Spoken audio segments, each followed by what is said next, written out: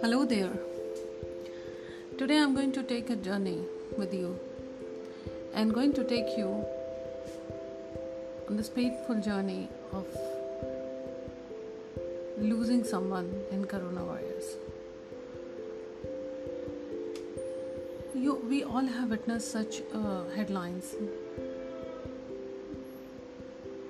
Complicated grief for the families, losing 2 family members or 3 family members, somebody losing a mother and then the father, and dealing with multiple deaths in the family.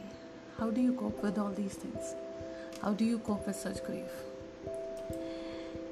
And what do you do when you can foresee such incidents? What do you do? Do you just chill? Do you just walk past these numbers thinking that they are just numbers? Who cares? Wearing a mask is a very difficult thing. I understand that. Wearing a mask most of the part of the day is very difficult. But what if that is the only way you can save yourself and your family members from becoming these deadly headlines or just chilly headlines? You just wear them. You wear a mask, you wash your hands, you sanitize your hands, and you keep a social distance. Not just for yourself, but for your family also.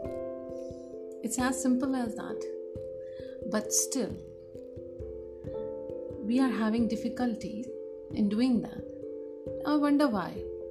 Why do we want to flout all the norms which the government has placed as far as COVID-19 goes? Why? For a very simple reason. We are good at flaunting it. We want to break law. We are good at it. We want to break law. We don't believe in discipline. We don't want to be disciplined. We feel our freedom is being restricted if we do something that we are being told to do. Mask is life right now. Mask is your life. Mask is your family life. Mask is life for another 5 people whom you can get infected. So why not do it? Why not do it? Not only that, as we all have witnessed, this second wave has the capacity is very deadly. That is also very obvious.